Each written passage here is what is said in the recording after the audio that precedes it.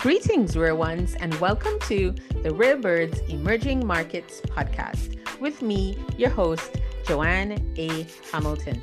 I created this podcast because I was curious to learn about the startup ecosystems in developing countries.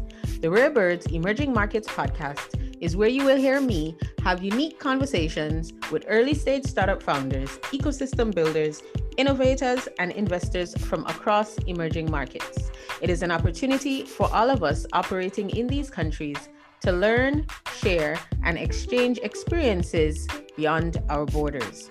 Although complex and varied, there are more similarities than differences in the narratives. If you're new, welcome. Rare ones come here to gain fresh perspective and insights into what is happening on the ground from the people who are creating shifts and driving the action. It is where they can connect through stories which are distinctive, honest, and relatable. Thanks for listening in, and I hope at the end you feel compelled to join our growing global community of rare ones.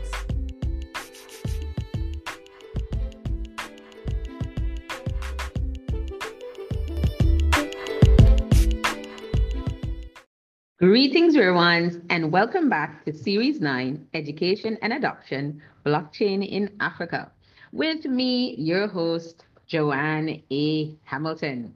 Yes, folks, we are back with Series 9. You should know that there are only 2 episodes left.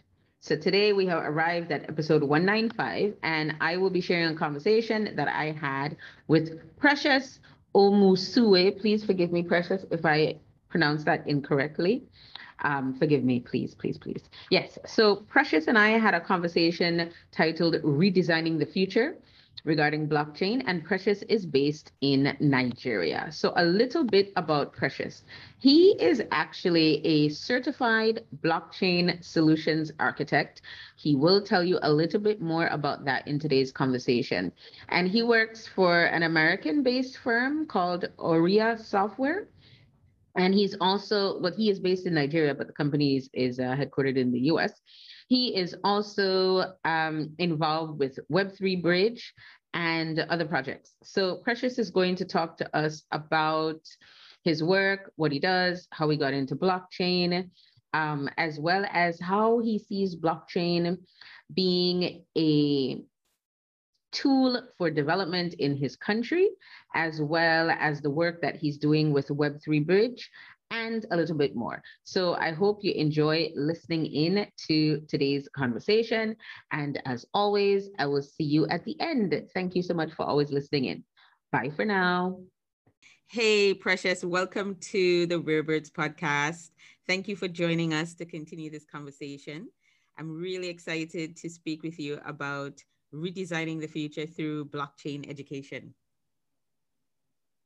Thank you. I'm glad to be here on the show.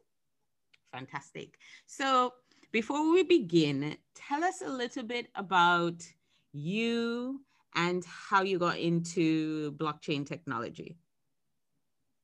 Okay. I am a certified blockchain solutions architect. My name is Precious, and I stumbled into the industry when in 2016-17, there was the buzz about airdrops.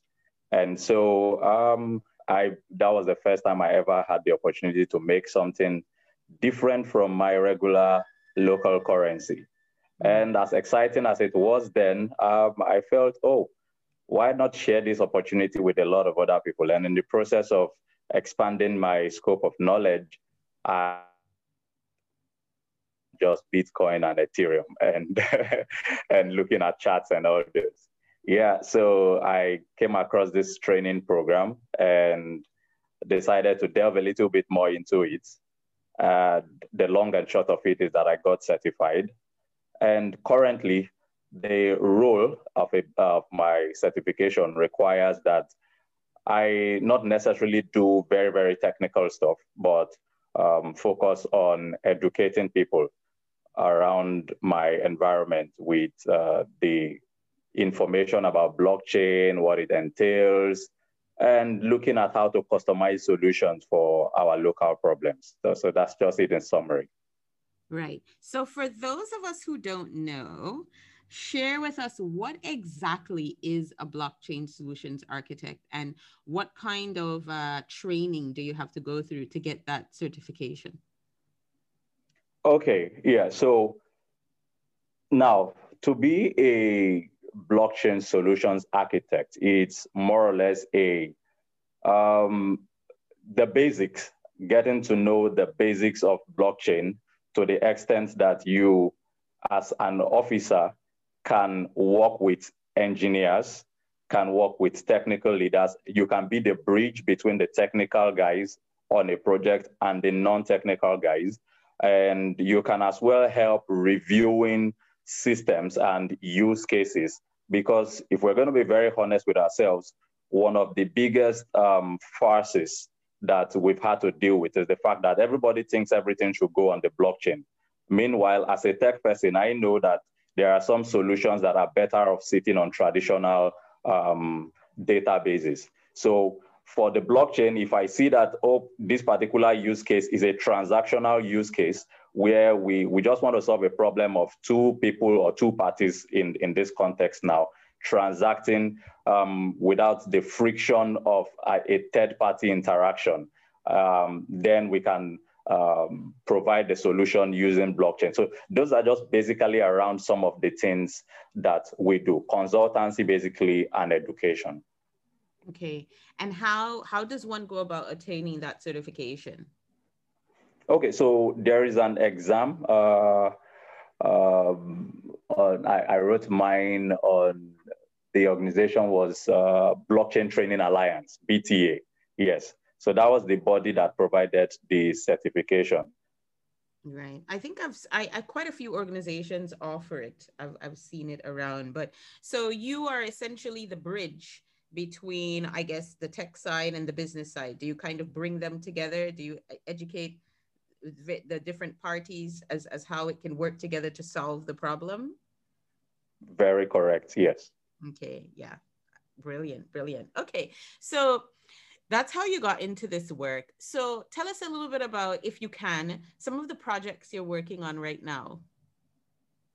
Okay, so majorly I'm working on educative projects, not hands-on core tech. I have my 9 to 5. I work for a tech company, but it's nothing related to the blockchain space. So, but then in this space, basically, what I focused majorly on is on education. I have a couple of partnerships going on, most notably with Web3 Bridge, which I'm sure you're aware of. Yes. Yeah, and on one of exactly, yes, and one of our most recent projects. I don't know if you are aware, but since the pandemic started, unfortunately, in the month of March 2020 in Nigeria, the tertiary institutions had to shut down. They went on strike. And so what it means is that since March till this is December, the bulk of our tertiary education students in the universities, the polytechnics, are at home doing almost nothing. That's almost 1 year of their lives wasted. So what I thought about was, instead of having these guys just sit down at home doing nothing, I reached out to the head of department of one of the computer science departments in one of the federal government institutions here in Nigeria, and then proposed the idea of having a training, a Web3 training for them, okay? And now what we found out was shocking in the course of that project.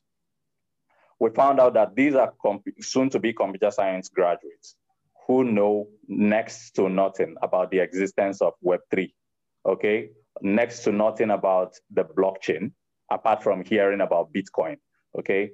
So what we decided to do was create a pilot program for them, and we called that Web2 Bridge, okay? What that did at the time was to provide the requisite training that they needed that will qualify them to take an extensive program on Web3. Okay, so now interestingly, in the course of this program, we had interest from not just students. I know that 2 or 3 of the participants in the program are We have one or two professors and one other associate professor. Yeah, so the program was not limited to a particular age grade, was not limited to a particular social status. It was an open for all program, and it got the kind of attention we need. And I think they are in the penultimate week now, and we are already working towards having a cohort for them at the first quarter of 2021, where they get introduced fully to Web3 Bridge. Okay, so that's my latest project. Okay, so going back to what you said, why do you think these universities, these academic institutions, are not offering courses on Web3 to CS students? You did say they're computer science students, right? Yes. Yes. Is that because, is it lack of resources? Is it they don't have the teachers or the lecturers or whatnot to deliver? Or what do you think is missing there? I absolutely love this question, and let me give you a little background. Sure. Okay. Yeah. Unfortunately, I'll point us to a story that happened recently in Nigeria. There's these about 2 weeks ago, about 300 students were abducted from a school in Nigeria. And one of the boys later got released from his abductors. And he said, I was watching his interview yesterday, and he said, it's quite unfortunate that the bandits who abducted them from their schools were boys about their age. Okay, these are boys between the ages of 14 to 17. But the only advantage those boys had was the fact that they had weapons, they had guns and all that. Okay, now it tells you that in this side of the world, one of the biggest problems we have is poverty. And poverty is directly proportional to the quality of education that we are exposed to in this part of the world. Now, for us to put it in proper perspective, okay, according to a South African report, which I saw yesterday, they said that Africa's population is the fastest growing in the world, and that in the year 2050, Nigeria will be 400 million people. Okay, we are currently sitting in about roughly 200 million people. And the major percentage of that population are going to be working age individuals between the ages of 15 to about 64. The retirement age in Nigeria is 65. Now, if you break this further down to the funding of education in Nigeria, most recently, about 2-3 weeks ago, the president of the country presented a proposal for the budget for 2021 to the House of Assembly. And we had an all-time low for the last 10 years. What he presented was about less than 6% of the total budget dedicated to education. Now, to put this in proper perspective, the international benchmark for education is between 15 to 20%. Nigeria's highest ever in the last 10 years is 10.7%. So it means even at our highest ever budgetary allocation for education, we still didn't meet the international benchmark. Now, the consequence of this is the fact that educational institutions will be poorly funded. Okay, so it means the biggest challenge we are having is funding. And of course, for you to get the best resources includes human resources in this context as well. For you to get the best resources to deliver lectures for Web3, blockchain, whatever it is, looking at it in a broader perspective, it costs money. But if the institutions do not even have the basic funding to deal with basic things like halls of residence, then it's going to be difficult to get in resources who will handle very, very sensitive technological topics like what we are looking at here. Wow, that is insight. Makes a lot of sense. Yeah. Makes a lot of sense. Yeah, so this for me is the biggest challenge that we have. And whether we like it or not, the truth is that this spirals into different sectors of the economy. if you have the larger percentage of your population within the age range of 15 to 64, it means that if we look at the future, if education is not given the kind of attention that it requires, it means that whatever we are budgeting for security and all the rest of them, we're just wasting our time. We're just trying to paper over the cracks. Because if the social amenities are like employment and all that are not provided for people, then the future is looking bleak. However, this, I think, is where an institution, I'm looking at blockchain as an institution now, comes to the rescue. Now, why do I say this? Why do I have this position? It's because to learn about blockchain, you don't necessarily have to sit in the four walls of a classroom to do that. Okay. Now, I just told you that for the past, since March this year, all the institutions, the tertiary institutions in Nigeria have been shut down. But we have successfully trained, we've had a very, very extensive training. And I'll define what extensive means in this case now. We have had trainings for technical people. Technical implies people who have programming experience. Okay, people who are not scared when they see codes. Okay, people who have experience with things like JavaScript and the rest of them. We've also had training for people who don't like code, people who don't know what JavaScript is, who don't know what HTML is. And the importance of this, of having this kind of end-to-end training is this, that you have a balanced set of individuals coming into the ecosystem. You are not leaving out the non-technical people and focusing so much on the technical people. Because if we look at it this way, the technical guys will code. Somebody has to market that code. That person may not necessarily be a tech person, so in quote now, but the person needs to have some basic knowledge of what the code is doing, of what the tech he or she is marketing is doing. And this is where our training comes into play. So we are picking up non-technical people from the streets, giving them basic blockchain training, and giving them the opportunities to interact with technical people, and at the end of the day, building a full ecosystem that takes care of the technical and the non-technical side. That's what we're doing currently. Yes, and I really agree with that approach as well, because we know that one of the biggest challenges that the tech space has, I know this is going to be odd to say, but they're too techy. Yeah. You know? That's right? Very true. That's very true. Yeah. And I think this is where we need more people who have the ability to communicate complex technical information in user-friendly language. Absolutely. Look at it this way. In Africa, if we are talking about blockchain and crypto.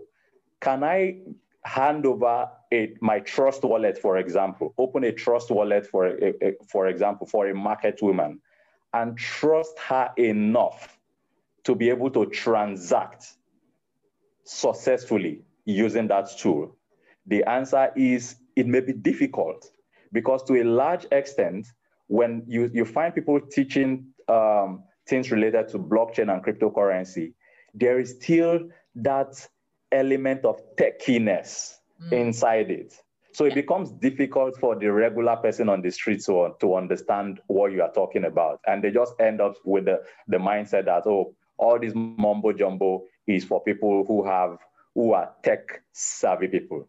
But that should not be the case. If we're talking about a decentralized system, then it should be a system that is able to accommodate everybody, regardless of your level of formal education or social strata. Absolutely. And having different actors involved is good for the system, because like you said, nothing operates in isolation. The tech is only one part of it. You need different actors to play different roles, to do different things, to make it all work. So, and Definitely, your point on the ability to communicate information in a very simple way. I think that is also a big challenge that tech has, because there's so many great products, but they're not connecting with the end user, or they're not designed well. All those types of things that we know and we understand. But I think sometimes those who are very techy, and we love them, the coders, we love them. We can't live without them. They don't Yeah, always have I guess, the vision to see that, these things that you are creating when you're behind your computer, and we know that's what they love to do. But how do you bring that to everyday people? That's what you have to do. yeah, And that's I yeah. guess that's not their job. Their role is to build the tech, and that's great. But then you need the other people to come in, the communicators, the marketers, everybody else that has a role to play, like you said, to take it to the everyday man and woman, which is so important. That's very correct. Yeah, yeah. But I think this is a good segue into the topic, which is redesigning the future. I mean, you've touched on so many things already.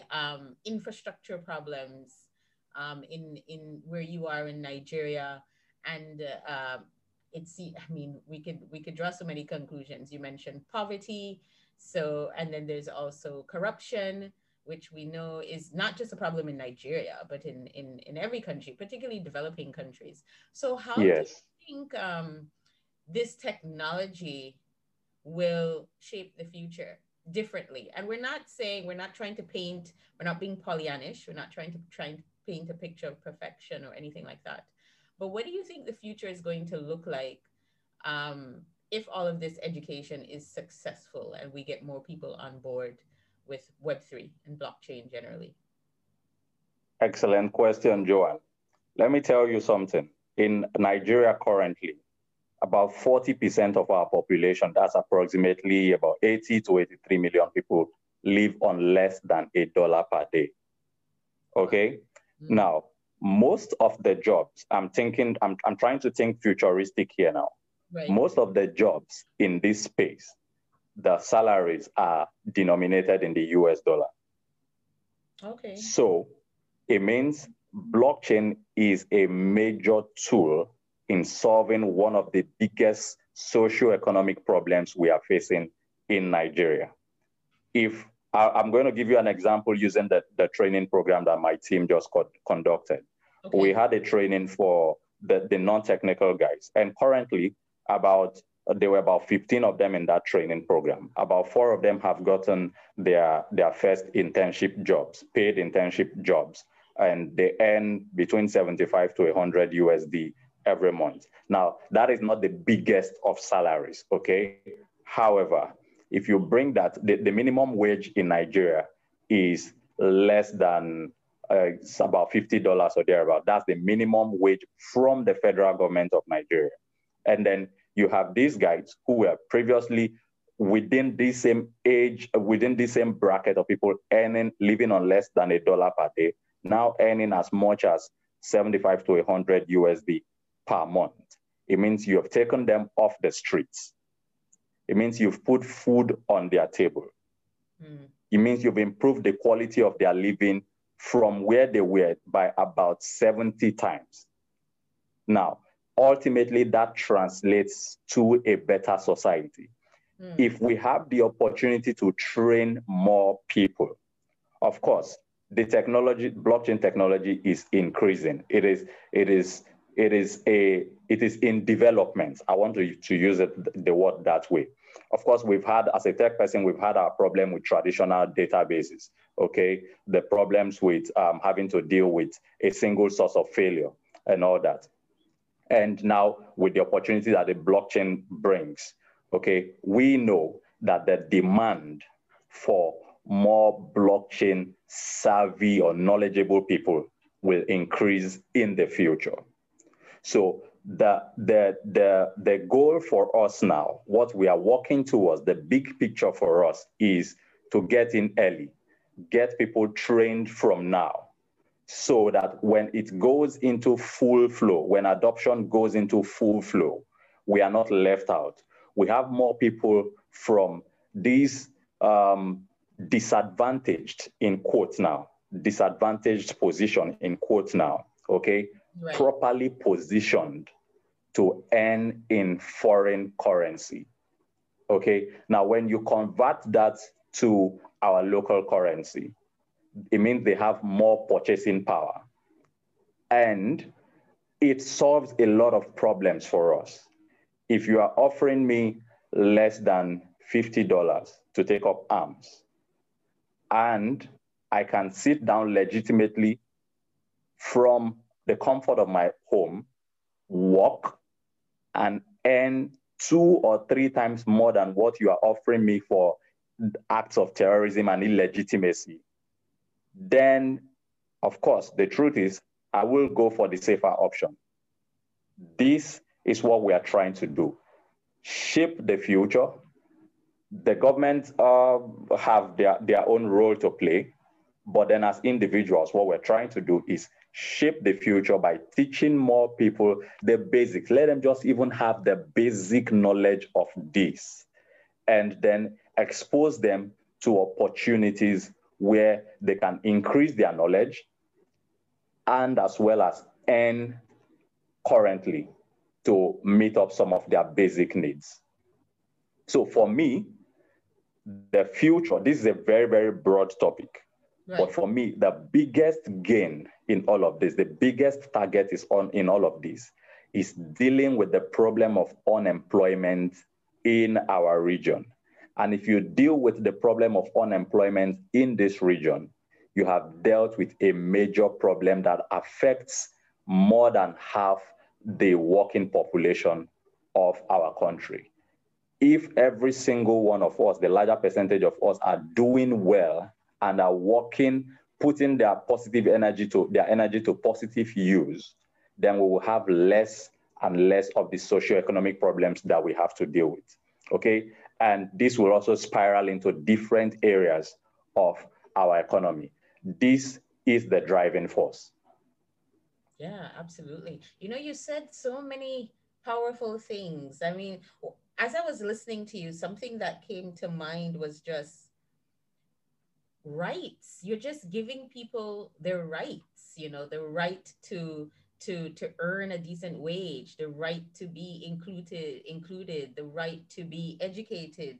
I mean, the right to have a say in their economy and in how things are run, you know, because this is essentially what's going to happen as more people get educated and they start to learn more about the technology. And like you said, it's never just giving them a job, right? It's all the other things that come along with getting that job. So I think very true. Yeah, their rights, you're giving them agency, and that's really, really powerful. And I think that, like you said, they get more purchasing power, so they get to participate in the economy. But you know, something else came to my mind as you were speaking. Okay. Do you think that a new challenge will come, which will be that, okay, you will have these well-trained developers, blockchain developers, and so on, say in your country, Nigeria, and then they're going to start getting recruited by foreign companies? I mean, do you see that as a good thing or a bad thing? And I say this in a context of, you know, there are issues in some countries, not just in Africa, but in all over the world, where in India as well, where they have a lot of highly skilled people, right, who can do the work, but they're not employable locally because they are getting paid more by foreign firms, which is actually impacting the local economy. You see where I'm going with this? Yes, very true. So do you think that will be a challenge long term? Well, you know why I laugh? Because I fall into this category. Okay. Okay. Now I work for a company in the US remotely, and that's because I was largely underpaid on the day job by the indigenous company I was working for. Now this still remains it will remain a concern. However, I think unfortunately or fortunately, I don't know how to look at it, the whole drama with the COVID-19 this year, 2020, has opened our eyes to a lot of things. And it has opened our eyes to the opportunity of remote work. So if you look at it this way, even though I work for a company that is not one of our indigenous companies, I reside in Nigeria, I spend in Nigeria. Right. Do you get that? So the money still comes back into the market here in Nigeria. So I'm looking at, yes, there's still this threat of having a lot of our skilled personnel moving to more saner climes, more developed climes, yes.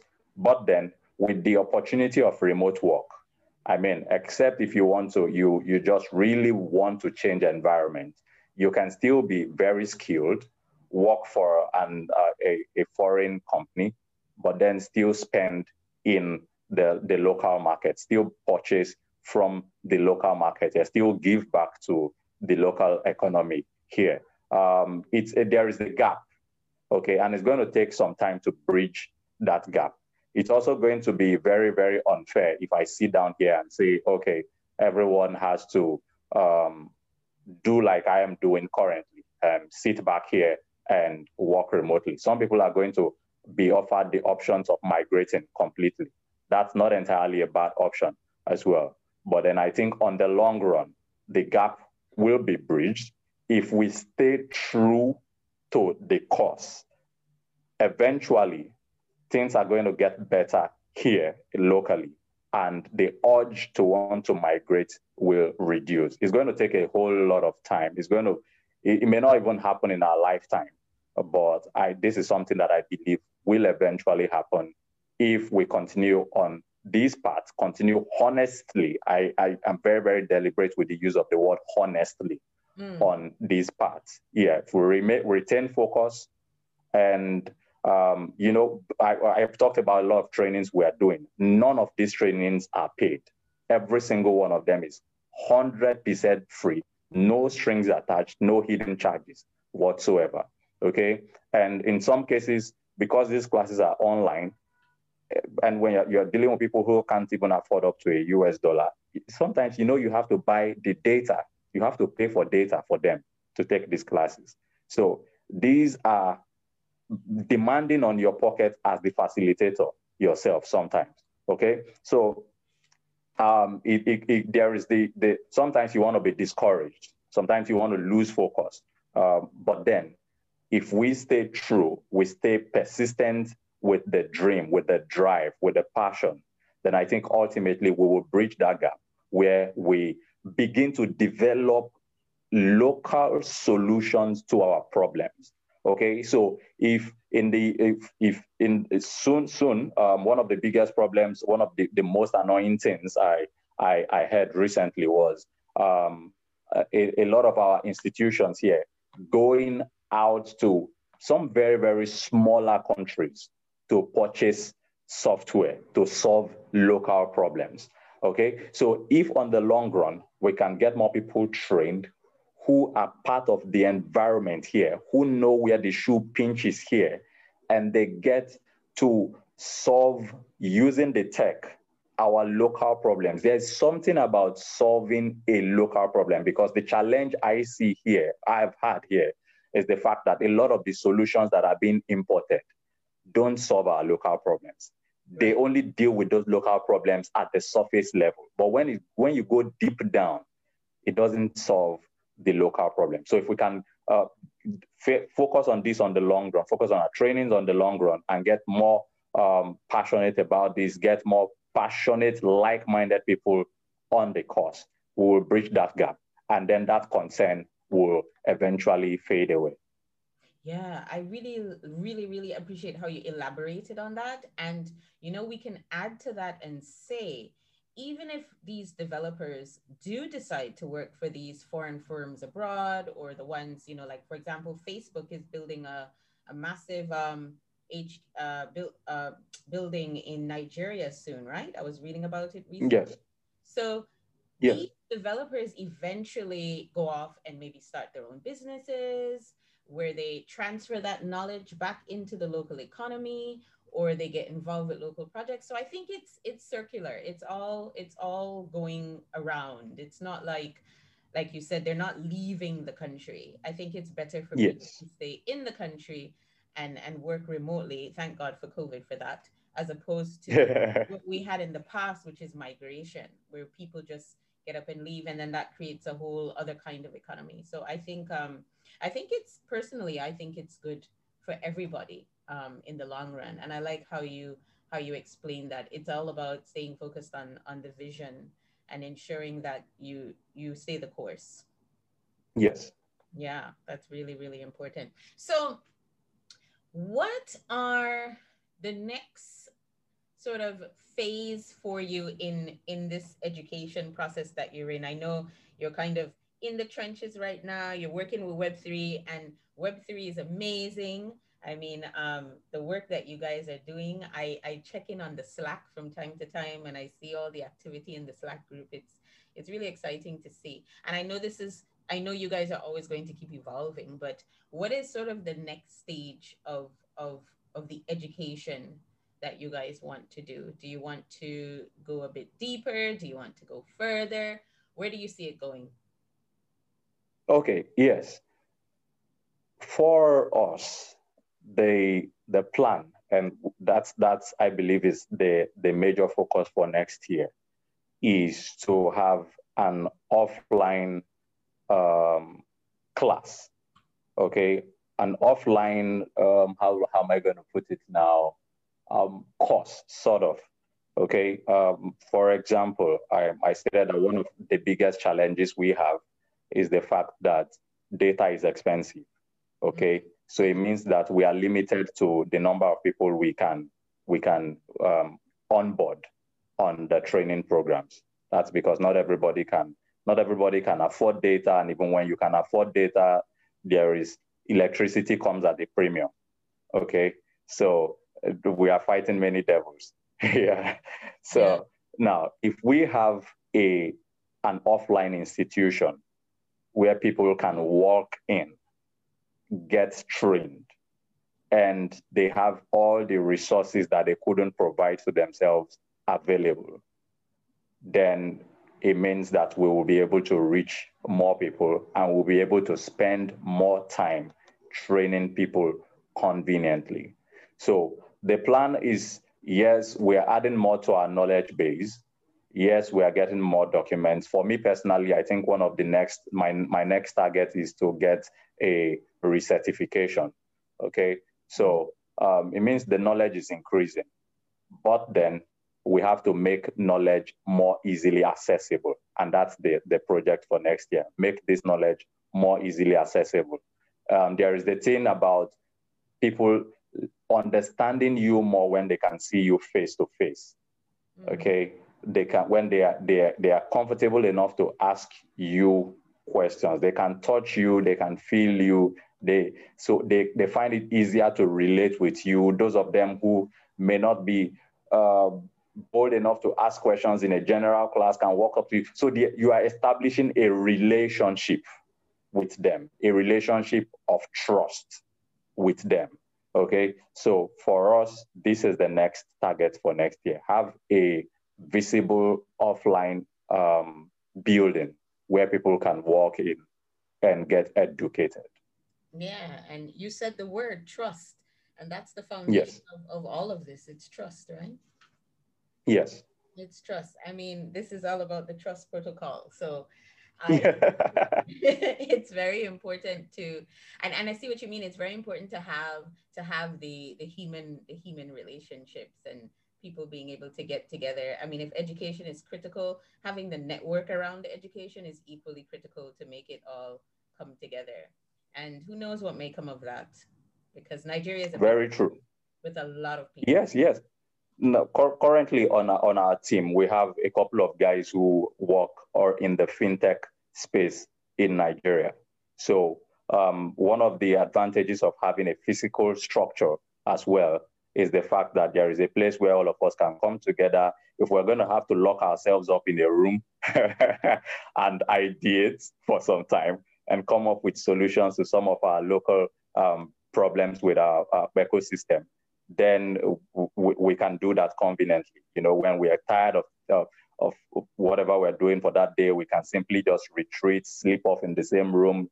By 1 a.m., everybody wakes up again and all that. There are quite a lot of challenges. Recently, I'll share with you quickly a particular story. One of my hobbies is football, sports. Okay, so I have something I do with this local media outfit during the weekends. And about 3 weeks ago, there was going to be a soccer game. It's a Champions League match with a team from another African country. And because of COVID, the game was not going to be televised. So the away team, the team from the other African country, reached out to our organization and said, hey, can you guys please help us facilitate a live stream of this football match so that our fans in the country can see this game? And we had our agreement, we had a deal in place, but all of a sudden, we didn't know that there was going to be a public holiday in Nigeria. And as a result of that, the banks were going to be closed. So it was a Friday. The game was going to be played during the weekend. So we had the issue of if they facilitate payments, the banks will not be open to process that payment till the next week because of the public holiday. So we actually proposed to them the solution of making the payment using a cryptocurrency, Bitcoin or Ethereum, for example. You wouldn't believe these guys said they don't have an idea what we're talking about. They didn't feel safe to transact using that. And that was how we lost the deal. They couldn't streamline the game to their fans. Okay, so it tells you that in the places where there's still a whole lot of work to do, really.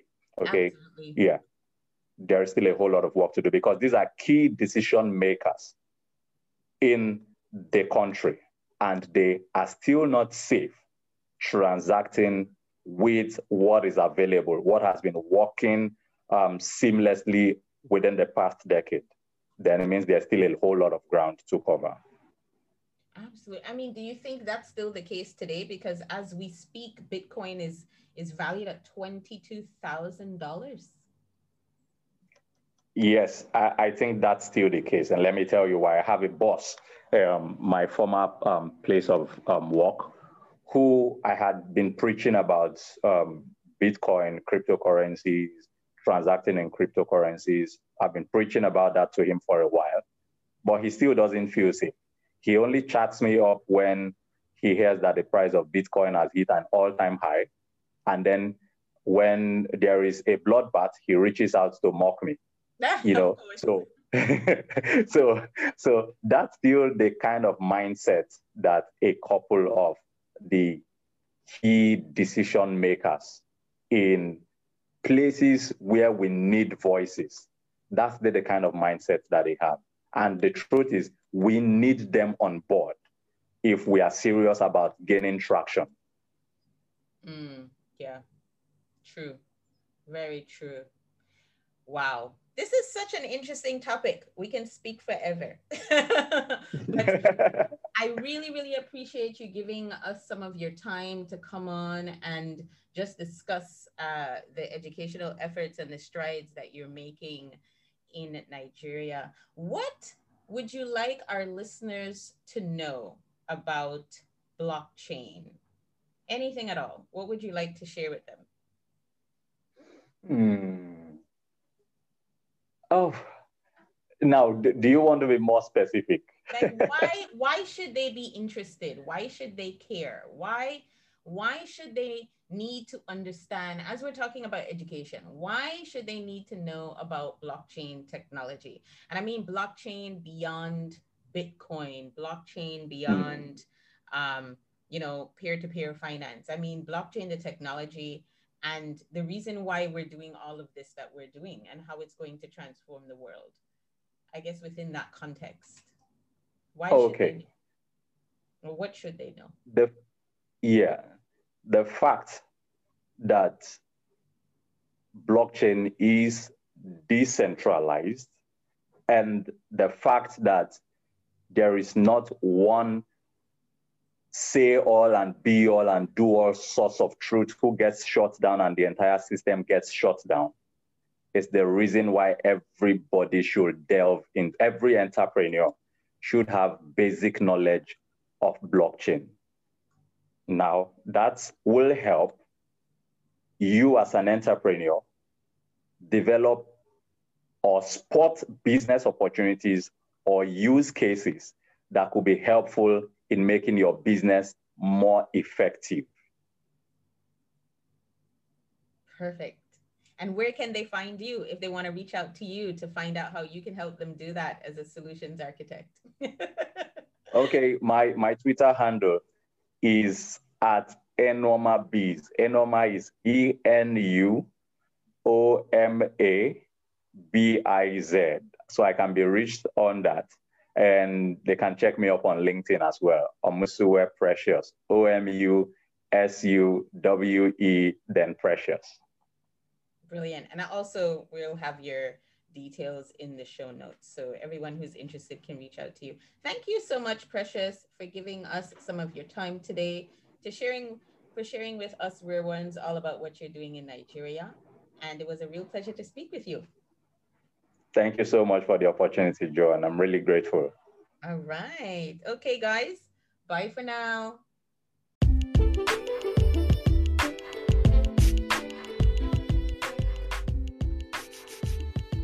Thanks for joining us. This is an original Rarebirds HQ creation. It was produced by Rarebirds HQ and is meant for informational purposes only. If you enjoyed today's show, let me know by writing a review and do share it with your friends. Lastly, don't forget to subscribe to receive the weekly podcast newsletters, weekly news, and of course, more podcasts. Do visit the website at www.rarebirds.hq.com. Until next time, Rare Ones, bye for now.